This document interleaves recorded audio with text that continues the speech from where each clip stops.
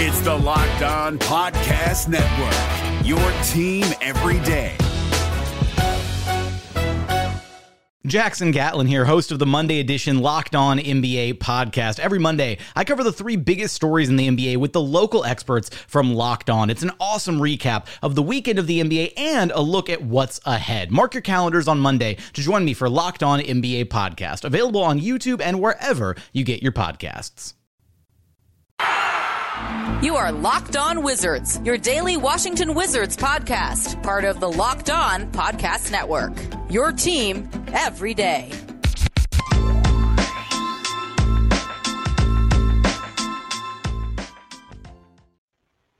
What is going on, guys? It is your boy D and Ed back at you guys again with another Locked On Wizards podcast episode. And today we have a special guest, Chase Hughes, NBC Sports Washington reporter, Wizards reporter. You see him all the time. We all know who he is. Thank you for coming on, Chase. Hey, thanks for having me again. I didn't know you guys had a brand new intro. I mean, last time I was on, that wasn't part of the deal. It looks really nice. Yeah, spice things up a little bit, just a tad.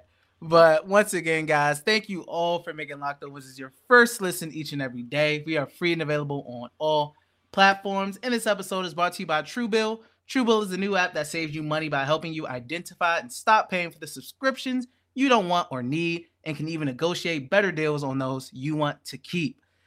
Chase, we got a decent amount of questions for you today. It's been a lot going on in Wizards Nation.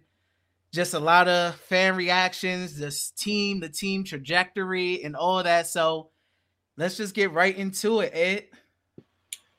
Yeah, so just want to get your thoughts on the game last night from the Pistons. What was your main takeaways, and what's going on with Bradley Beal in the clutch? I mean, that backcourt was just inexcusable. I think he said it in press conference many times. But what was your main takeaways from the game last night and Bradley Beal in clutch time?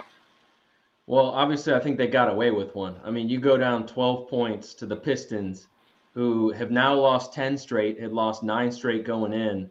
And then you allow a 16-3 run to end regulation to force overtime. Cade Cunningham was unstoppable at one point. Frank Jackson, they had no answer for him. He was a guy who's shooting like 27% from three on the year, 39% from the field, and all of a sudden he couldn't miss. So it was a game that they won, but they didn't play well. And I think they were very lucky they played one of the worst teams in the NBA, because obviously the margin for error is much bigger against a team like the Pistons than it is pretty much against anybody else. Bradley Beal, it is interesting because the sample size is growing for him on this season as a whole. He's scoring less than he did in previous years. He's not shooting the same percentages. He's turning the ball over a lot. And I think over time, a lot of things will kind of average out. Water will find its level. But I am surprised with some of the late game execution issues he's had, because not that we haven't seen that in the past. Like last year, you look at his clutch numbers, the percentages kind of dropped. Meanwhile, Russell Westbrook, as we all know, they went up in the clutch. And, Bradley Beal's had some issues with that in recent years. But the whole idea was you get all this depth on the roster. He doesn't have to do as much, both offensively and defensively. Theoretically, he should have more energy left in his legs late in games, and that's important for coming up clutch in big moments. But that just hasn't been the case so far. You saw the turnovers last night. He lost the ball one time, just terrible turnover in overtime. Of course, regulation, the backcourt violation. It's just not stuff that you expect from a star player. And I thought the way they set up this depth, it was going to be a situation where he would be better at closing games than he was in previous years. Definitely, yeah. It's like Kuzma and Dinwiddie have been better in the clutch, in my opinion. You see Kuz, was hyped up last night, waving goodbye and whatnot. So it's just interesting with Brad. I mean, it's been happening since the John Wall years with the clutch things going wrong with him. Yeah, I mean, everybody has had their takes on the clutch situation, and sometimes he'll fall and lose the ball and turn over. And there's been good moments as well. But I think what a lot of people are wanting to see from him, especially with the whole max contract thing coming up, is they want to see consistency in the clutch. They want to see, they're tired of seeing the turnovers, etc. They want to see more consistent buckets, more big plays, more correct passes, and all of that good stuff when it comes to the clutch and Bradley Beal. But after the game, Chase, Montrezl Harrell, who his playing time wasn't the usual amount. He had 18 minutes, only had 4 points in that game. He started the third quarter with DG with the ankle. And once DG returned, that was the last time we see Montrezl Harrell. And he took to Twitter. He has before in the past when he's had rough games. And he tweeted, he says, "We as people fail to realize when you point the finger, there are more pointed back at you than the one you pointing." And he also said, "Was fun while it lasted." In the replies, it seemed like people said Trez tweets like this sometimes from time to time. I mean, what was your take on Montrezl Harrell's minutes, and what do you think about those tweets? Well, the minutes, he did get in foul trouble. I understand why they would want to roll with Daniel Gafford, who had 3 blocks in like 5 minutes and 42 seconds after he came back from the injury in the third quarter, and then 2 more in the fourth quarter. So, of course, you want to ride the hot hand in that regard. He was having a big game.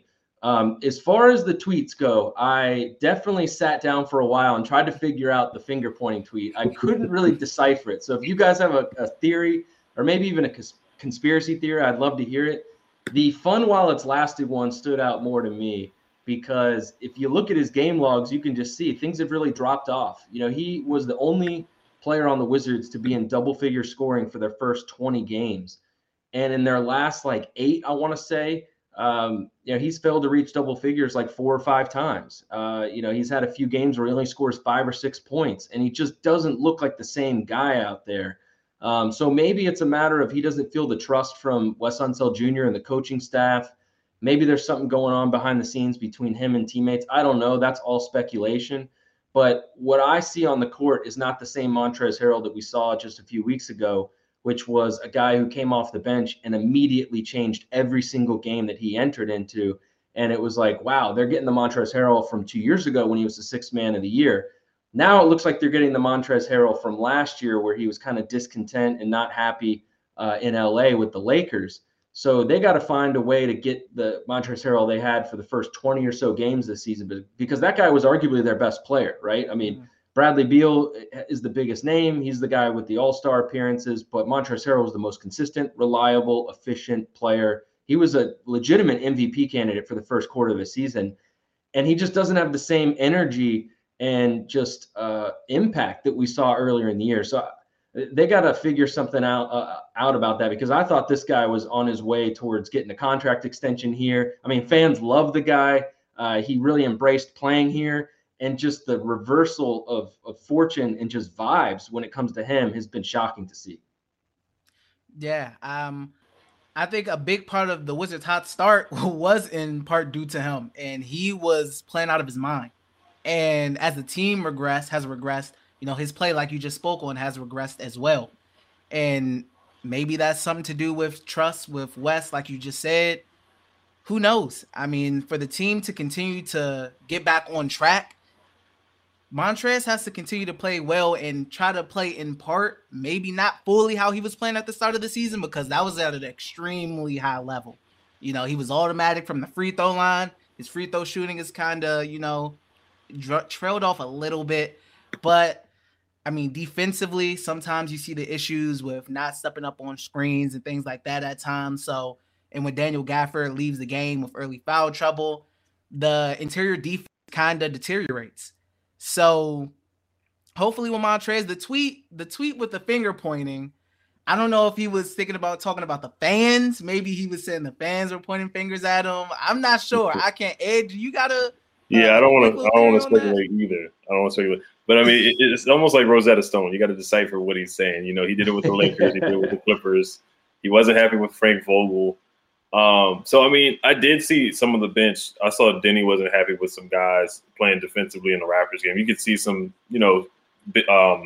disagreements defensively and some miscommunication, and that happens. But clearly Trez is not happy. He's not happy when he's not finishing games like he was in that beginning. So the tweets are definitely about the team, I would assume. But once again, I don't want to speculate. But it is interesting. Dinwiddie, too. I mean, we're going to ask you about Dinwiddie pretty soon. We're going to get to him too, but I just feel like something's definitely off in the locker room. Like you said earlier, Chase, Brad and Montrezl, they used to do like their dynamic duo after the game. They would be, happy, and they were about to, start a podcast or something like that. But I don't know if they're going to do that podcast anymore after these losses. I missed that already. It was fun. Right. Yeah. So, but we're going to get to Dinwiddie pretty soon. But we'll get to a word from True Bill. Yes, we will. Is your ex still using your Netflix? That's what one woman found out after she downloaded Truebill, which finds and cancels subscriptions with just a tap. Truebill is the new app that helps you identify and stop paying for subscriptions you don't need, want, or simply forgot about. On average, people save up to $720 a year with Truebill. Because companies make subscriptions hard to cancel, Truebill makes it incredibly simple. Just link your accounts and Truebill will cancel your unwanted subscriptions in one tap. And your Truebill concierge is there when you need them to cancel unwanted subscriptions so you don't have to. Truebill has over 2 million users and helped save them over $100 million. Like Matthew, who says, in a matter of seconds, I saved $660 for the year on my direct TV bill, saved $120 for the year on my Sirius XM bill, and saved $840 a year on car insurance. Don't fall for subscription scams. Start canceling today at Truebill.com/LockedOnNBA. Go right now, Truebill.com/LockedOnNBA. It could save you thousands a year. Truebill.com/LockedOnNBA. The NBA playoffs are right around the corner, and Locked On NBA is here daily to keep you caught up with all the late season drama. Every Monday, Jackson Gatlin rounds up the 3 biggest stories around the league, helping to break down the NBA playoffs. Mark your calendars to listen to Locked On NBA every Monday to be up to date.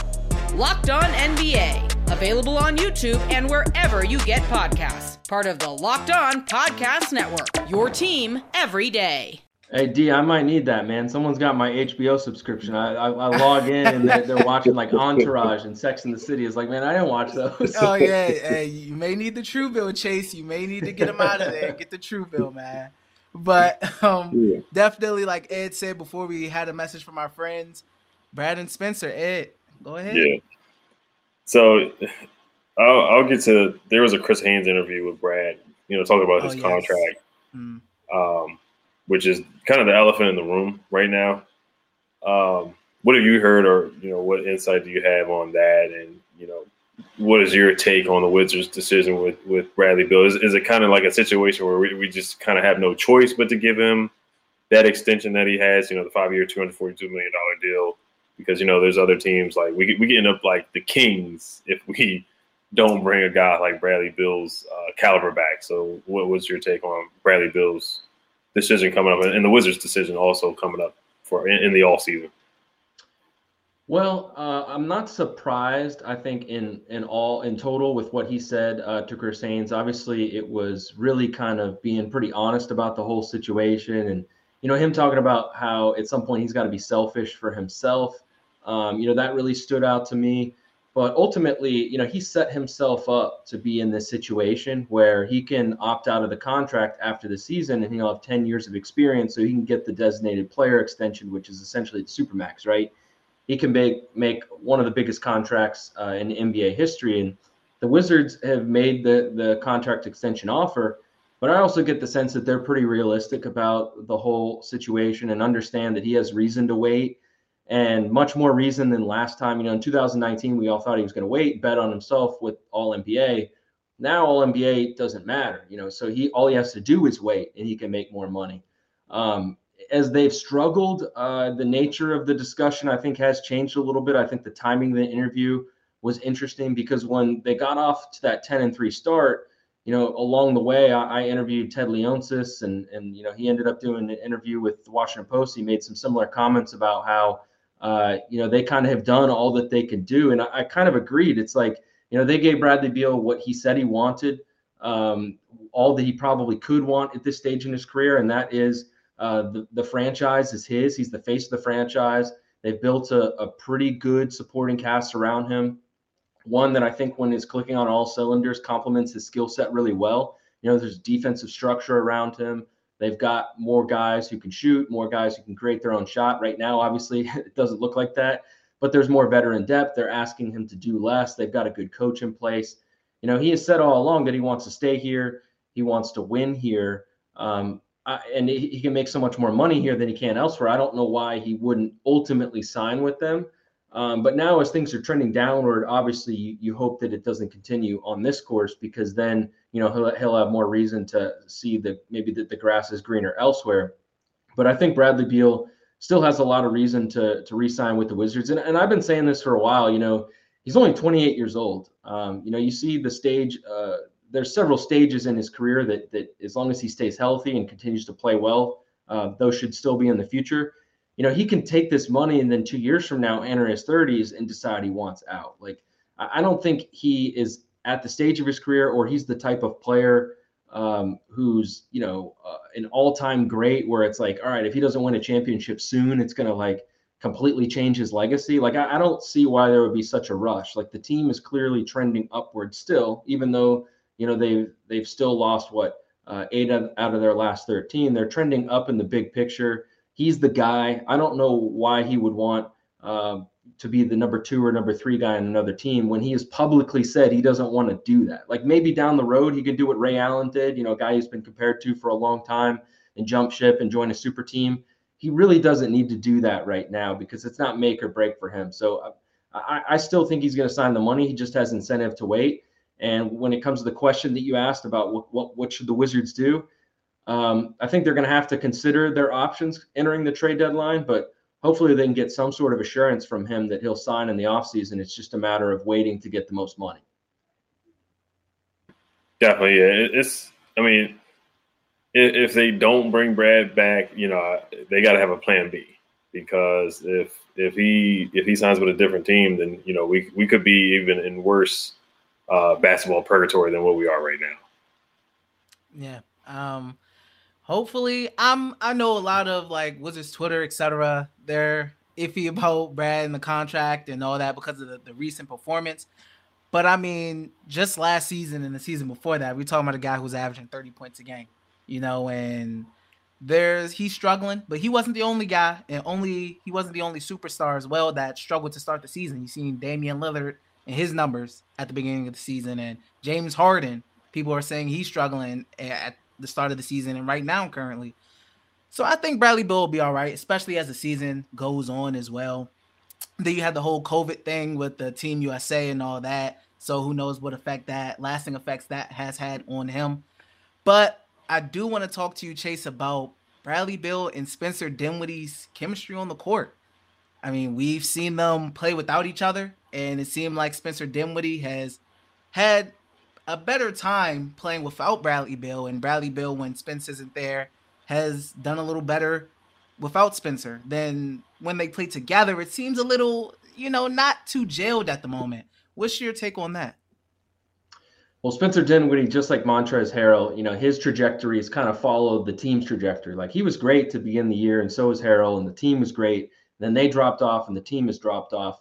And I think, parallel to how the team has played, things kind of went in the reverse of, I think, what was the logical expectation going in. Like, the Wizards had all these new players, they had a new coaching staff. I think it was more realistic to expect them to struggle first and then hit their stride. Well, they came out of the gate playing really well and then have since stumbled. Same thing with Spencer Dinwiddie. He was coming back from an ACL injury, and he got off to a really hot start this season. I was really impressed with the way he came back. It was a great sign for the investment that the Wizards made in him, a pretty big free agent contract for a guy who hadn't played a game since he had that surgery. And now he's kind of taking his lumps. I think it's a reminder of the surgery that he did have, and that it wasn't going to be perfectly smooth sailing right away. I think he's gotten away from his game, which is attacking the rim. I think everyone who watches the Wizards can see that. And I also think they're kind of going through some growing pains of realizing that he's not really a natural point guard. And they have him in a position where he's supposed to play point guard, and he's following in a long line of really good point guards, right? John Wall was a terrific floor general, a guy who ran the offense offensively very, very well. Same thing with Russell Westbrook, is one of the best assist guys in the league. And now you have a player who, may be best off the ball, or was at his best 2 years ago. And, one thing that stood out to me, two things I would say that have kind of stood out to me about Spencer Dinwiddie. One is 2 years ago, his best career season before the ACL injury with the Brooklyn Nets. He was at his best when he was getting to the rim. He was one of the top 10 guys in the league driving to the rim, and he was pretty efficient around the rim. He's never been an efficient shooter, but he was pretty good at finishing around the rim. He was never really a drive and kick guy, though. If you look at like the assist percentage and like the pass percentage on those drives and the top drivers in the league, he didn't pass very much. So it wasn't really his game to drive and kick, and I think that's what they're asking him to do. And then, also the defense, I think he's at his best when he's playing defense. And lately he hasn't really been playing the greatest defense. And, Wes Unseld Jr., it was really revealing to me about a week ago. I asked him about Spencer Dinwiddie getting to the line because 2 years ago he averaged about 7 free throws a game. Now it's like 2 or 3. And, Wes Unseld Jr. pointed out how the rules are being enforced differently this year in terms of shooting fouls. But also he said he wasn't playing point guard 2 years ago. And it was kind of a public acknowledgement that they're having him play a bit of a different role than he played 2 years ago. And it's going to be an adjustment. Now, early this season, I think when he was playing defense, when he was getting to the rim, you saw how valuable he could be. Maybe it wasn't a perfect fit next to Bradley Beal, but it was much better than it looks like right now. So just kind of like with Montrezl Harrell, they got to figure out a way to get back to that. And maybe they have a guy who they have to have some tough conversations with, because he's also kind of had some interesting comments, in the press conference. I'm sure you guys saw what he said about, potentially changing up the offense a little bit. Yeah. And I think one of the things that a lot of people are having issue with, a lot of fans are having issues with, is the lack of pushing the pace. Wizards fans are used to, like you said, John Wall flying down the court, Russell Westbrook flying down the court, and Spencer Dinwiddie seems like he gets the ball and he's more meticulous, takes his time, and Kyle Kuzma wants to run, but nobody else is really running with him. And I think just with the attacking, the lack of attacking, I don't know if it's the knee and it's just the recovery process of the ACL, but it's definitely different within the start of the season to now. I mean, it's been a regression as the team has gone as well, like you just said. Hopefully Spencer Dinwiddie and Brad can figure it out, because the Wizards are going to need them to figure it out if they want to continue to be in that 4th seed, 5th seed range. And like I said, once again, and I always keep bringing up this December schedule because it is tough with this schedule coming up. But before we get into another question about possible lineup changes and Davis Bertans, we do have another message from our friends over at Built Bar. This holiday season, grab the protein bar that tastes like a candy bar, or even better than a candy bar. Built Bar, filled with so much holiday goodness, rich with descendant flavor, covered in chocolate, but amazingly low in calories, sugar, net carbs, and fat, and high in protein. You get the best of both worlds, delicious and healthy. So many flavors you'll have a hard time choosing. We have raspberry or mint brownie, cherry or double chocolate, cookies and cream or peanut butter brownie. Built Bar gives you that extra fuel you need to bust down those mall doors and battle all the holiday shoppers. Or if you're just standing in endless shopping lines, Built Bar can give you that extra something to keep you going. So throw one in your jacket or purse. You never know when you're going to need it. Because it's the season of peace and love, don't bring up your favorite Built Bar flavor at family parties. People are so passionate about their favorite flavor, they'll fight for it, and things could get out of hand. Your friends with Santa will tell Santa to throw a few Built Bars in those stockings. With so many flavors, they make anyone's Christmas morning a happy one. Want to cozy up with something warm? Here's a holiday secret. Dip your Built Bar into a piping hot cup of cocoa. Let it melt a little and give your beverage a bit of that Built Bar flavor. Plus, you'll have a nice melty Built Bar to go with it. Be sure to have a couple napkins on hand, like some of those marshmallowy treats around the holidays. You need to get your hands on Built Bar Puffs. They're light, fluffy, and marshmallowy through and through. Different flavors, all covered in chocolate. Taste so good you won't believe that they're filled with protein. The offer is to go to Built.com, use promo code LOCKED15 and get 50% off your order. Use promo code LOCKED15 for 15% off at Built.com. We also have one final message from our friends over at BetOnline. BetOnline has you covered for all the season props, odds, and lines than ever before as football season continues to march towards the playoffs. BetOnline remains your number one spot for all the sports action this season. Head to our new updated desktop or mobile website to sign up today and receive your 50% welcome bonus on your first deposit. Just use our promo code LOCKEDON to receive your bonus. From basketball, football, NHL, boxing, and UFC, right to your favorite Vegas casino games. Don't wait to take advantage of all the amazing offers available for the 2021 season. BetOnline is the fastest and easiest way to bet all your favorite sports. BetOnline, where the game starts. Once again, guys, I want to thank you all for making Locked On Wizards your first listen each and every day. We are free and available on all platforms. Let's get into these lineup changes in Davis Bertans. Yeah, so the Latvian Laser, I just want to get your take on his season so far. And do you see Wes Unseld Jr. making any lineup changes? Also, do you think that Denny, if they give Denny more playing time and clutch minutes, would that benefit the team? Well, first, when it comes to Davis Bertans, I've been a guy who has kind of defended him a little bit. You may have seen on Twitter. I've just thought that, I'm realistic about how he's played, but I've also just pointed out how three-point shooting has been arguably their biggest problem this year, and it was arguably their biggest problem last year. So maybe it's just a matter of convenience that he was going to continue to get opportunities. And even though last year was a down year, he still shot above 39% from three and had more catch and shoot threes made per game than any other player. So there's a reason to believe that he could help. Obviously, he's not been very good this year. And I can't imagine if he continues to struggle and just have uneven performances that Wes Unseld Jr. won't at least consider going to Corey Kispert, because Corey Kispert has not been making the three yet either. We all know that's why he was drafted 15th overall. But he does a little bit more than Davis Bertans does other than shoot, right? He's a good cutter. He's a decent rebounder. He's faster than Davis Bertans. He runs the floor pretty well. I wouldn't say he's a great defender either. But the cutting ability, I think, stands out as something, in catch and goes. He's good at those too. So there's just like a few other wrinkles you can add to the offense with him. He understands spacing really well. So I don't know when they'll make that move, but that's a move that they could make. As far as lineup changes, Montrezl Harrell at one point, maybe you would say, well, why don't you put him in the starting lineup right now? I don't think that would be the thing to do. Denny Avdia has been, I think, their most consistent player on the bench, at least recently. And, there's not going to be a defensive drop off if you put him in the lineup for like a KCP, for instance, or a Kuzma. So maybe that would be the move that you make. I don't think I'm ready to take Spencer Dinwiddie out of the starting lineup. I do, though, going back to Spencer Dinwiddie, would say that, we're about 2 months away from the trade deadline. I think 2 months, if my math is correct. In February that'll arrive.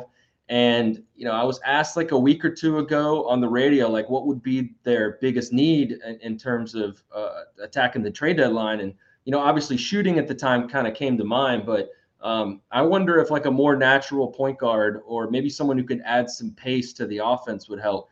It's kind of like you kind of miss Ish Smith right now. He never really was that much of a change of pace last year because he was, spelling Russell Westbrook, who was already pushing the pace. But it'd be nice, to have a really fast point guard off the bench who could come in and just, almost like, bringing a relief pitcher out of the bullpen who all of a sudden is throwing 100 miles per hour, after your starter was throwing 92, like someone who can kind of change the momentum of the game and infuse some energy into the Wizards just by playing fast. So maybe that's something they could look for, because right now you mentioned the pace, Spencer Dinwiddie struggles. That's definitely a factor. But as far as lineup changes would go, I agree with a lot of fans who have said that Denny Avdia, promoting him, that would be the move.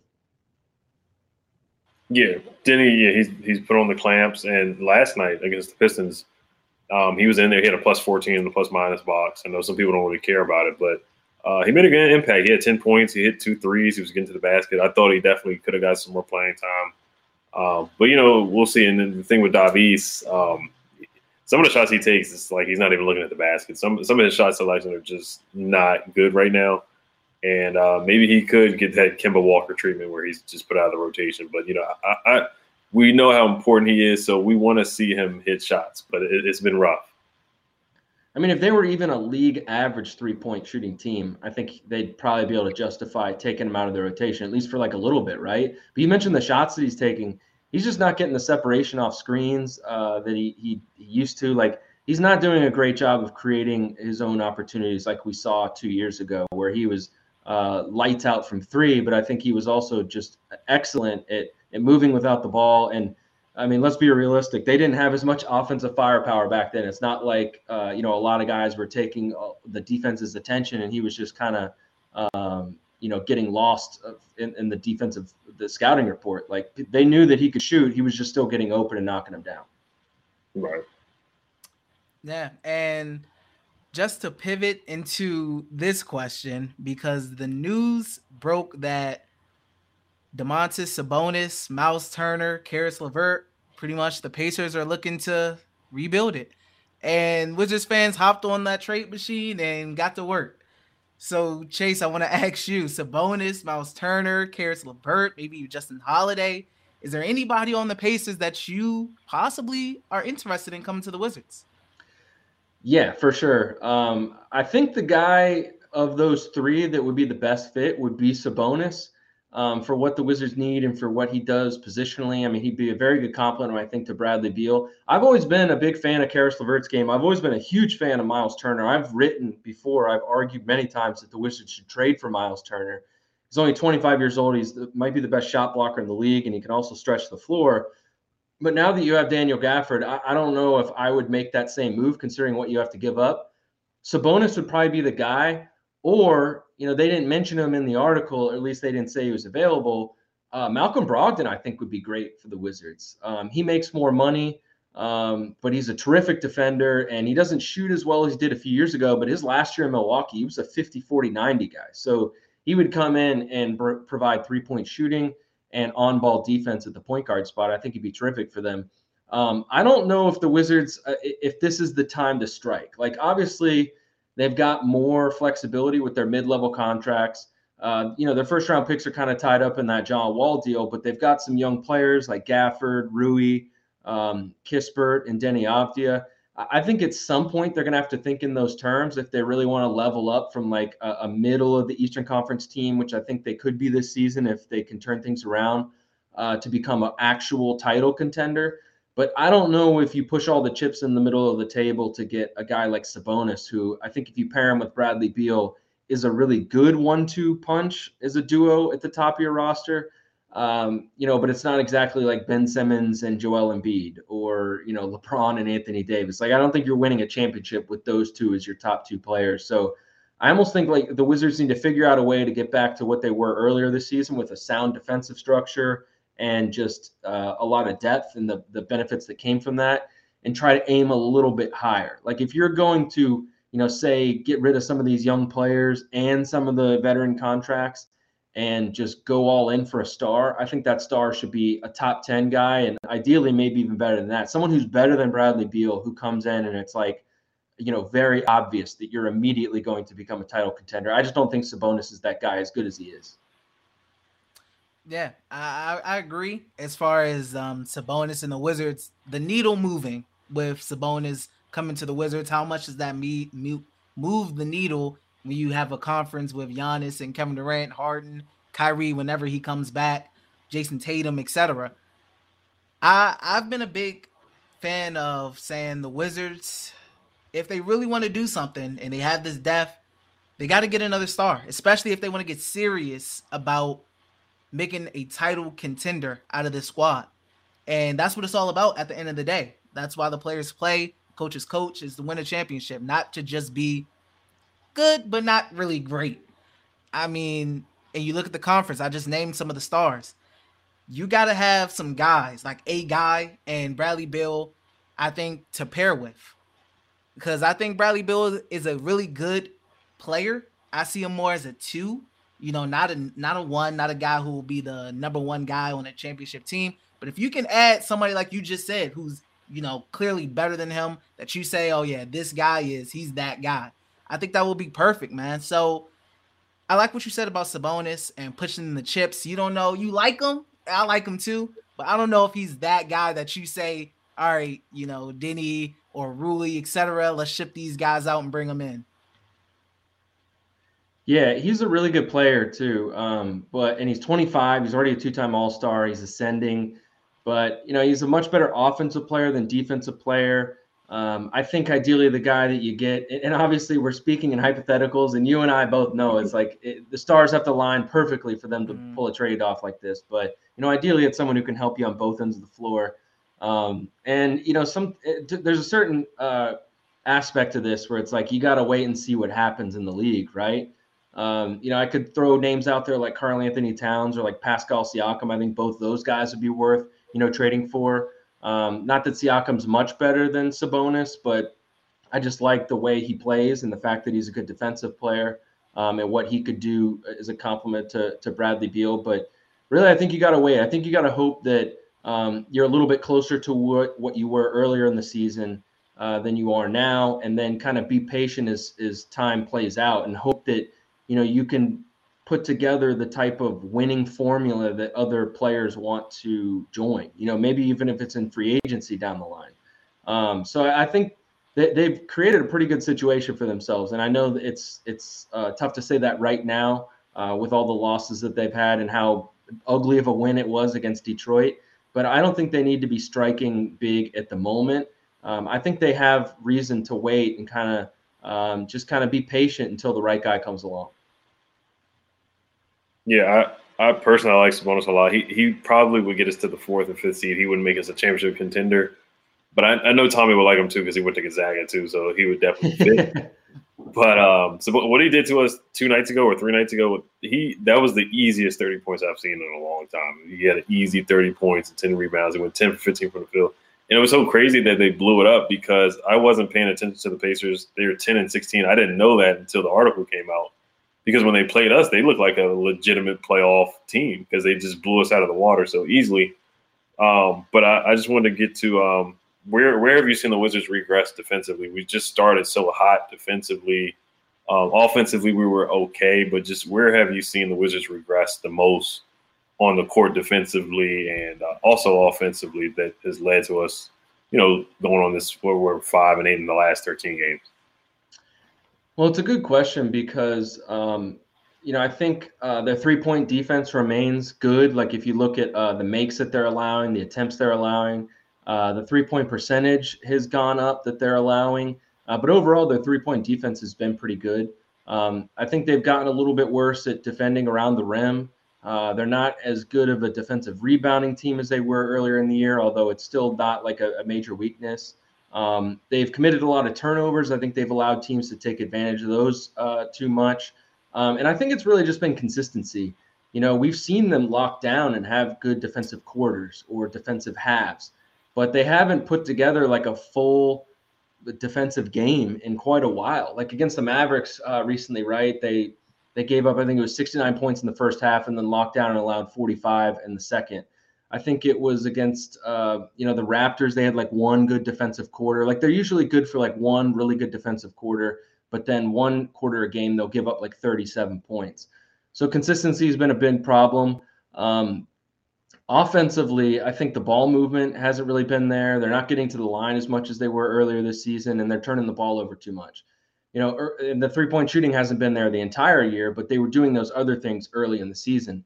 I remember it was like, 2 weeks in, free throw attempts across the league were down to the lowest average per game in NBA history because obviously they're enforcing the rules very differently.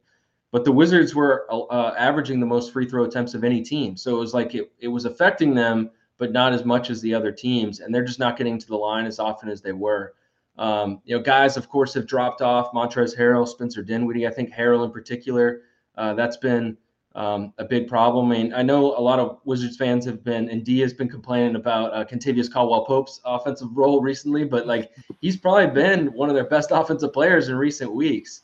Consistency wise, I think he's been their second leading scorer like their last 3 weeks. And, that's good for him, but it's probably not good for the team that other guys have dropped off. They got to find a way to generate more offense. And I think they've been kind of waiting for the threes to fall. All year, they haven't been creating enough wide open threes, and then they shoot a terrible percentage on wide open threes. And I think they've also been waiting all season long for Bradley Beal to wake up, and it just hasn't happened consistently. So they've got a lot of problems offensively. I'm not really sure what you could point to is like a strength offensively at this point because they're doing a lot of things wrong. And I still think over time, like they're gonna hit their stride at some point because of the career track records of a lot of their players. But the sample size is growing. I mean, we're going up on like a third of the season here, And at some point, you're kind of doing the same thing and expecting a different result. Definitely. I think this West Coast road trip is definitely going to be a gut check for the team. But yeah, it's just interesting how much they regressed from the 10-3 start. But yeah, I don't know if it's too complicated or but yeah, I mean, I think Brad's going to start shooting better as time goes on. That's what we're hoping on. Yeah. And just one more question before we get just to the keys to the victory to the game. Rui Hachimura, I wanted to get him in here. From your personal view, how closer do you think he is to returning, and how do you see him fitting in the rotation? Well, as far as how close he is to returning, that's been a moving target for a while. Like I keep getting asked that question, and it was like a week ago, 2 weeks ago. I think people DM me asking me, when do you think he's gonna like ramp up to 3-on-3? And I was like, oh, it'll probably be this week. And like here we are 3 weeks later. Like they are really taking their time with this thing. They call it reconditioning. I understand, given the personal issues, they want to take it slow and give him time. And we've seen some signs lately that things are moving in the right direction. Him just being on the bench, I think, was like a symbolic thing. Him practicing with the Go-Go, him practicing with the Wizards, being around the media. These are all things that he hadn't been doing up until very, very recently. He's looked really good. Like when I've seen him, all I've seen him do is do like one-on-one drills in the post and in the mid-range against coaches.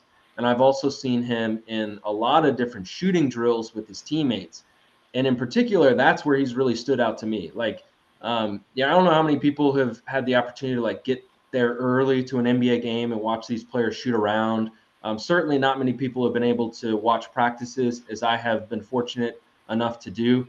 A lot of NBA players can just drain shot after shot, right? Like Jan Mahimi can hit a bunch of threes in practice when there's no defense and no one around and no crowd or anything. Like a lot of these guys are unbelievable at basketball.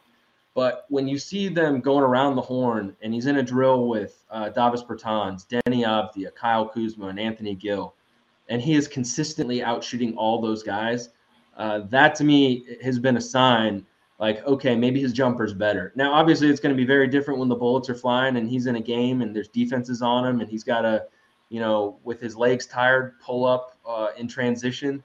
But the three looks really good. He's clearly working on the arc. Like I can see him when he's shooting, kind of emphasizing the follow through. If he'll shoot it low, the next one will kind of be almost dramatically high in terms of the arc that he's putting on it. That's always been something they're trying to adjust ever since he got in the league from Gonzaga.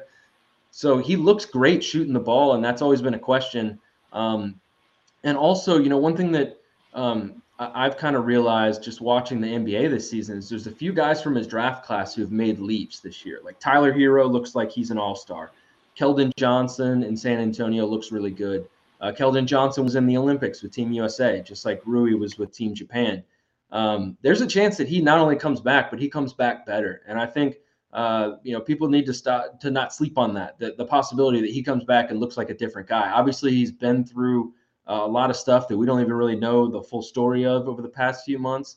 But I think there's a good chance that he comes back and is improved and can really help this team and help this team offensively and maybe even defensively too. We saw last year the flashes that he showed. Maybe he could be the guy that we saw in his best games last year and put it together this year. That's highly possible. He's playing for a contract, right? When he comes back, he can get an extension next summer.